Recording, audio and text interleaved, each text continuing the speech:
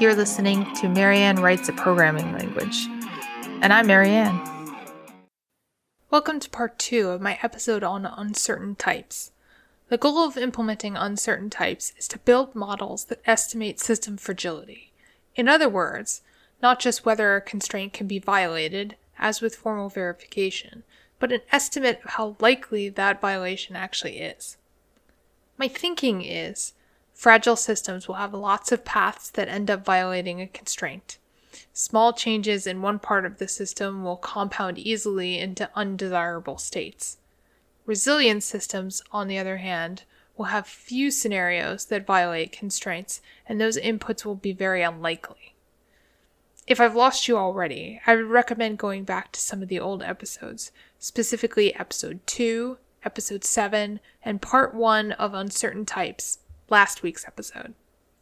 In that episode, I did a deep dive on probabilistic programming, and we heightened my anxiety around creating these kind of models with the approach laid out in the Uncertainty paper from Microsoft Research. Using probability distributions, it feels like a scalpel. No, change that. It feels like a robot laser, not a tool for every problem. The approach may work for a subset of use cases, but are those use cases relevant for what I want to do with fault?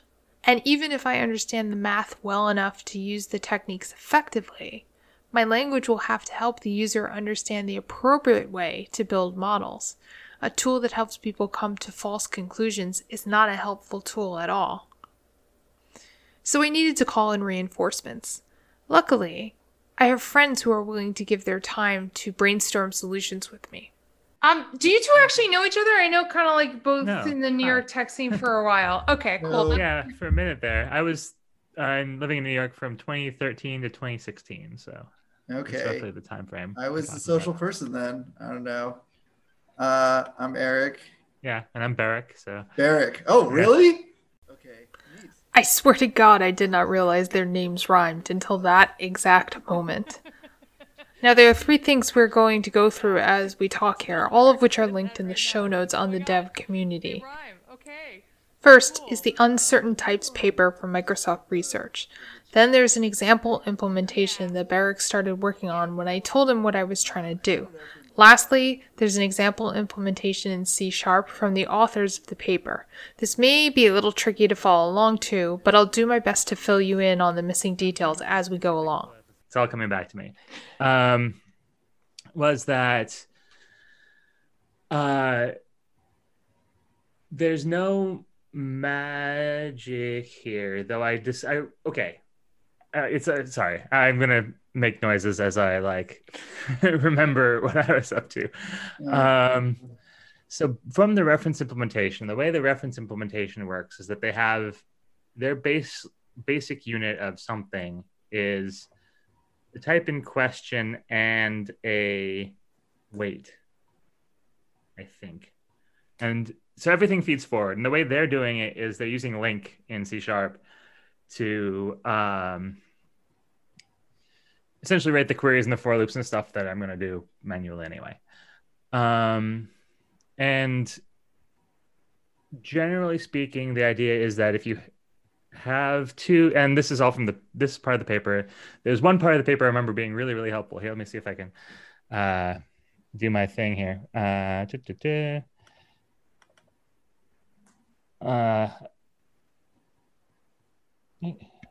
Yeah, okay. That's where I left off last night's on the other stream. I can still hear you, but I won't be able to see it because of KVM switching on.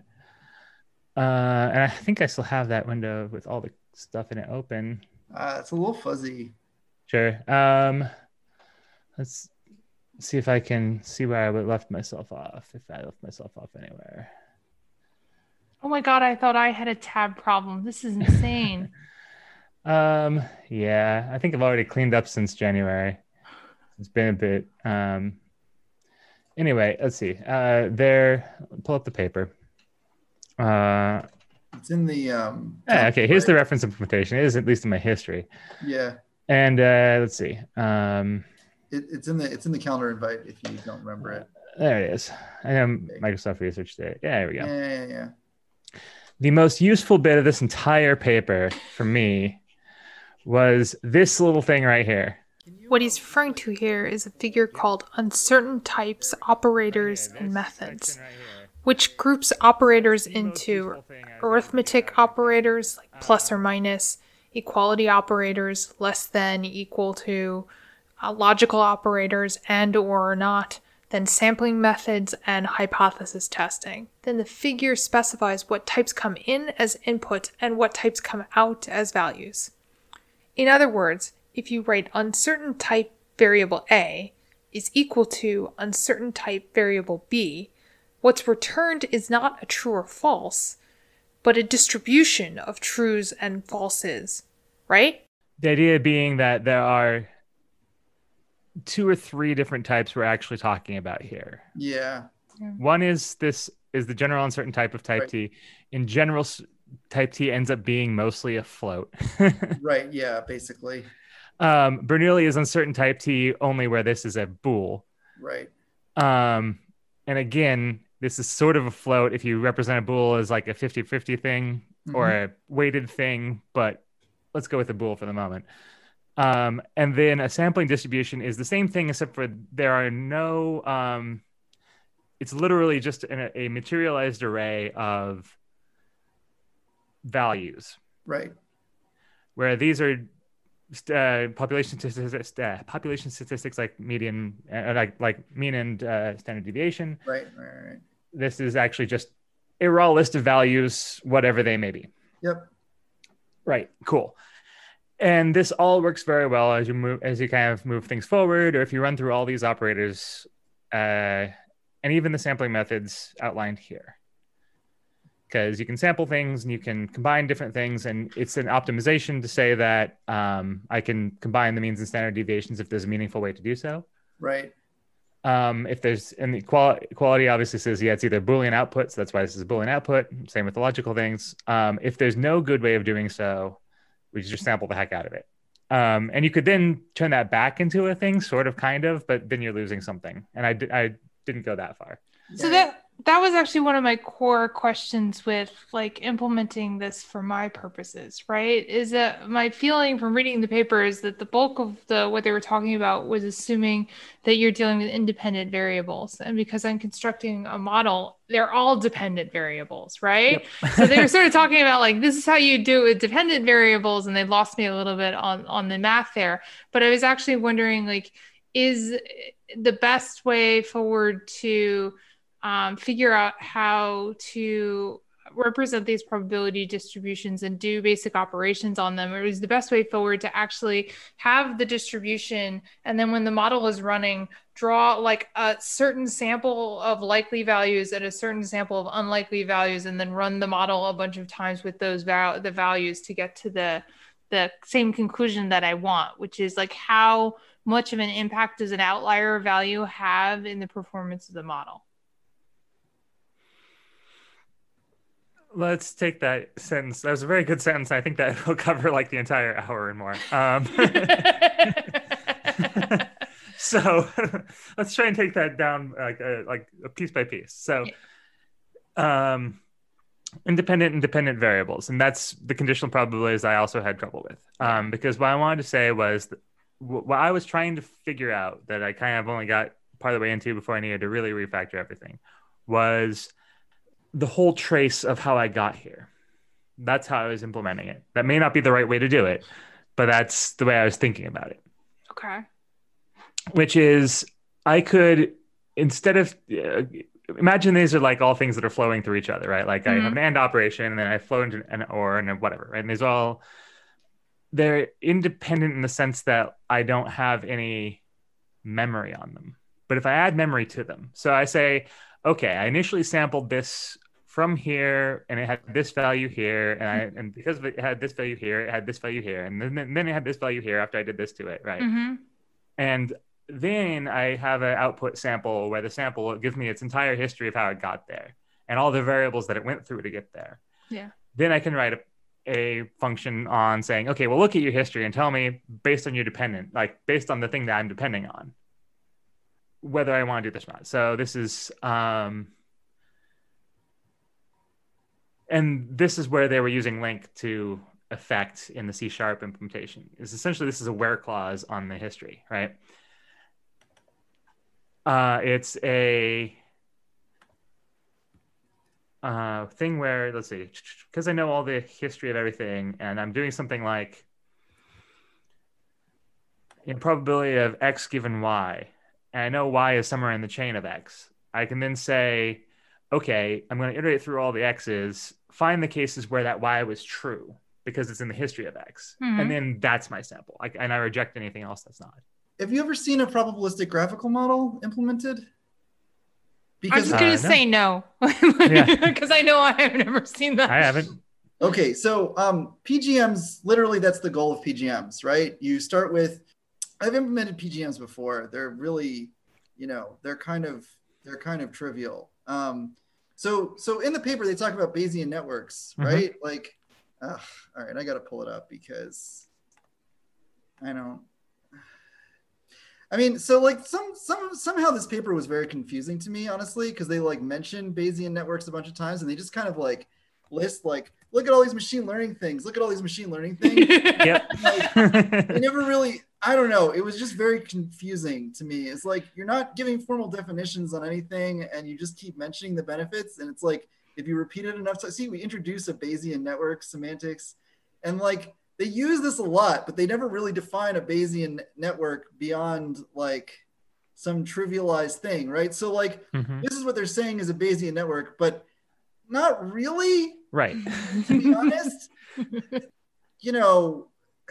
this is like their notion of addition, right? And so if these are not independent, like if you have one Gaussian, it's conditional on another one, then like, you can just implement a PGM. So like there's, I worked on PGMPy back in the day. So like this, they've changed the reference API so much since I contributed to it, but I think it's still in here, the thing I wrote. But I would look at this. Like this is like a good place to go if you want to understand how the conditional probabilities are gonna, connect. The PGMPy's implementation is perfectly adequate, I think, for your needs for conditional probabilities. And then it looks like, Berik, it looks like you've got everything else. Just chain that through that, then you're set. I'm gonna try to reason you through it, but I'm gonna fail probably. It's just crap. I haven't looked at this reference implementation in a long time. It might be too hard for me to walk you through what they have. Yeah, okay. They've really cleaned this up. When I did it, it was garbage. Like, really bad. I will point out that the wonderful thing about GitHub is that you can go to history and find the garbage that you checked in that you might be more comfortable looking at. Look at the garbage code. We don't want to do that. Just a thought. No, I know, but we don't want to look at that. But so like, I have a question, and this is like really important. Are you trying to do a truly Bayesian, regression model, or do you want to trivially just sort of like take a maximum likelihood estimation? I don't know because I am not entirely sure what I'm doing. So, okay. This is kind of like basic, completely pointless model that I sketched out, right? And this is what I'm trying to represent in code, this idea that you have certain stocks that have certain units of value in them, and then you have the flows that are basically rate of change going from one stock to the other. All this is great, super easy. Love doing it. But the reality of it is that a lot of times with the stuff I'm trying to model, like I don't know an exact value. That's not a realistic component of the model, but I know what a likely value is, right? And I know what an unlikely value is. So I thought it would be interesting to sort of inject a little bit of probabilistic programming into it and allow people to express models by taking values and saying like, look, I don't actually know what this should be. It doesn't have a default value, but I have a probability distribution of what the potential values of this are, and give me some, I think essentially the big thing that I'm curious about is, can a model run with probabilities kind of give you an idea of how stable the model is, right? So that question of like, how far away from the mean can you get before you start, the rest of the model starts to get into an unsafe state? And how likely is that? Another version of that question is, how far away does it get from the initial conditions of some sort? Yeah, that's like Sure. another for sure. But I mean, it sounds like you want a Bayesian, like you just want a Bayesian model. So the right thing to do in that case is you define your distributions, right? You have your distribution types, and then you just have a sampler that samples from your prior distribution, which is what you would encode, and gives you a posterior, and then that is your error boundary around your model output. Yeah. So that was sort of the question I was asking in the beginning, because like this model will run for, let's say, 5 steps, which means all of these rates will execute 5 times, which means all of these units will change depending on the rates, right? Yeah. And so I was looking at this in terms of like, well, we could keep, if we say that this big stock right here is like a distribution, right? We could keep that as a distribution and like, I guess, alter the distribution with each iteration of the model, or we could say shoot off some potential values given the shape of that distribution and run that model with those potential values and say like, okay, this is what this model looks like with the like highly likely values, and this is what it looks like with the outlier values, and this is the difference between them.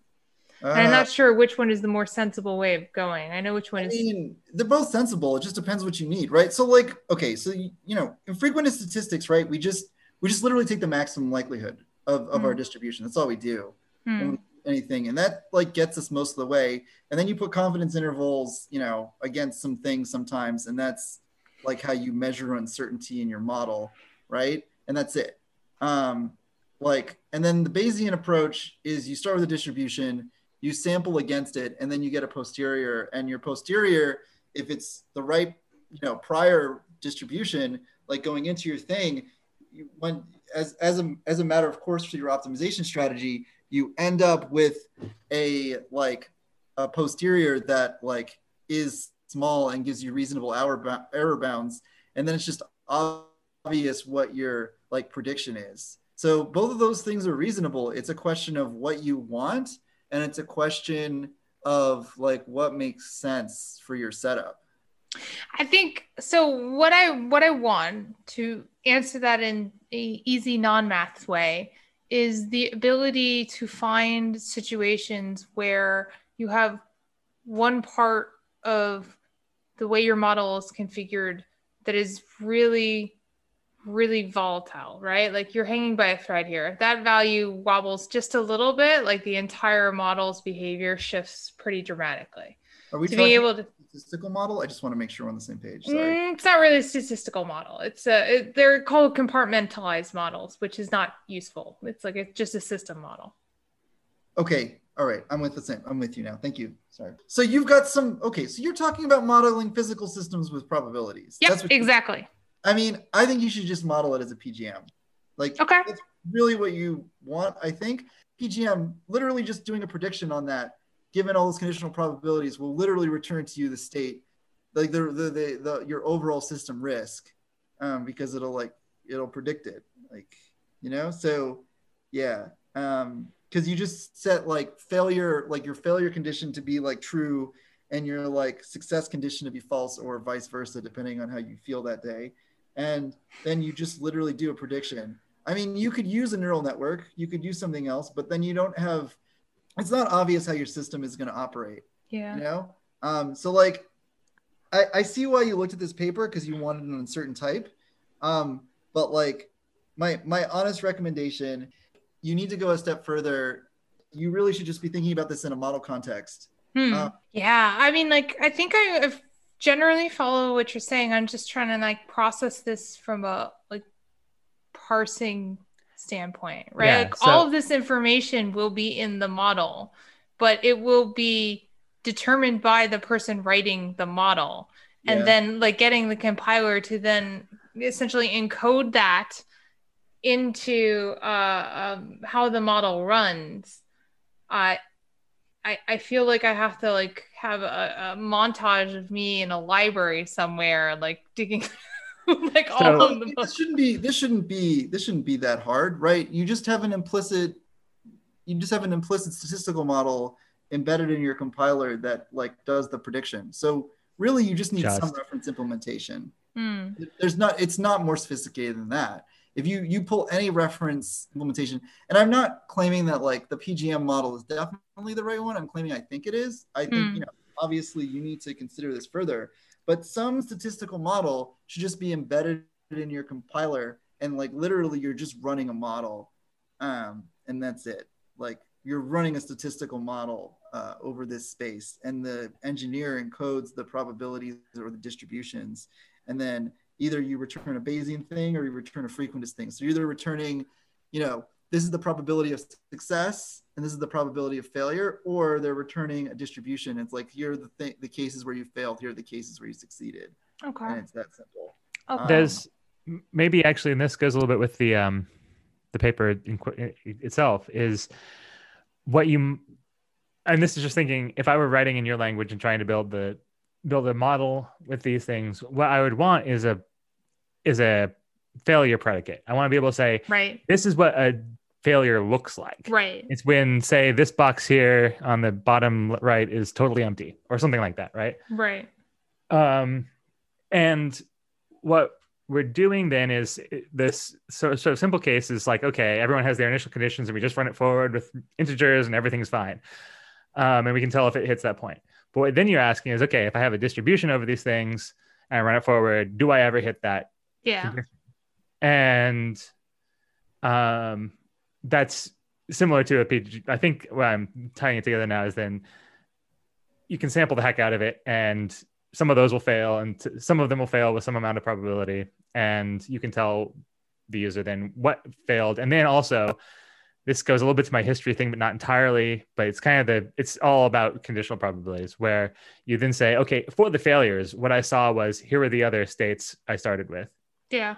Yeah. Okay. So it's sort of like, in the same way that first order logic in an SMT solver does not actually run the model. It just like defines a huge number of Boolean rules and then like deduces all of the possible states and tells you if you have something that violates your constraint.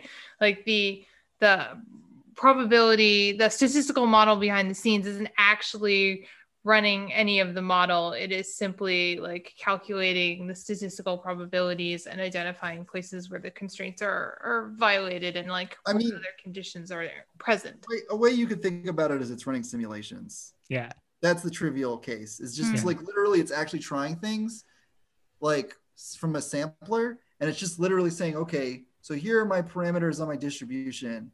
And then like I'm going to just run a bunch of cases, and then we're going to see what kind of probabilities I get. We'll see what results I get back. That's how Bayesian, samplers work. That's how Bayesian statistics works. So, that's all you're really doing. So you just like try the model a bunch of times. You run your code forward. You've already got it working for the like static case of a single integer. So just run it with a bunch of different integers pulled. Okay. Yeah. So that is what I was sort of thinking around the second option of like just pulling a sample and running the simulation a bunch of times. That's essentially what we're talking about. Yep. I just didn't know any of the fancy words for it.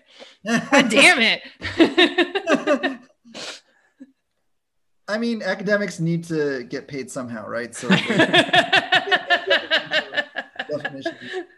I'm teasing. All of these terminologies are actually super important, but I can get really confusing. There's just a lot to think about. So now my question about this approach is, since it's based on sampling, does this get more and more complex if we add more and more uncertainty to the model? Well, I don't think so. Okay. I mean, I don't think so. I mean, as the model gets big, you'll need more samples. Yeah. I mean, it's expensive computationally. Right. Yeah. That's what you mean. For a lot of these things, that computational cost is a part of the business of doing models, and B is Yeah, I kind of want to stop short of this language can only be run on GPUs that you pay like millions of dollars for. But I don't think you're gonna run into that soon. This is true. Yeah. This is true. I mean, But you know, modeling is I wasn't satisfied with this answer. right? Like, I'm okay with a little resource intensive. Most formal verification is a little resource intensive, but I want fault models to be runnable on normal machines. I want models too big for a single laptop to be really truly outliers. I mean, So I kept thinking about how to break the model up into smaller runnable parts. Like, could we structure models into modules that in effect act as black boxes from one another? Each flow is a function where maybe we calculate the range of possible return values given what uncertain values are in scope. Holy shit! Holy shit! Guys, wait, holy shit, I think I got it.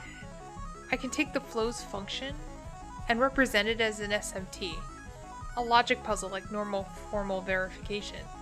But if there's an uncertain value, the compiler will generate SMT that solves for that value, negating the assertion so that we are only looking for scenarios that result in an undesirable state. Then we can take the probability distribution and the solution presented by the SMT solver and see what the odds of our uncertain type actually having the value the SMT solver has given us. I think that will work. More to the point, I know exactly how to implement that.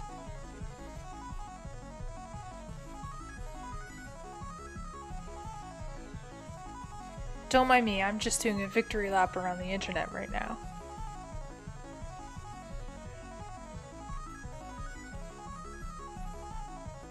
You've been listening to Marianne Wright's Programming Language.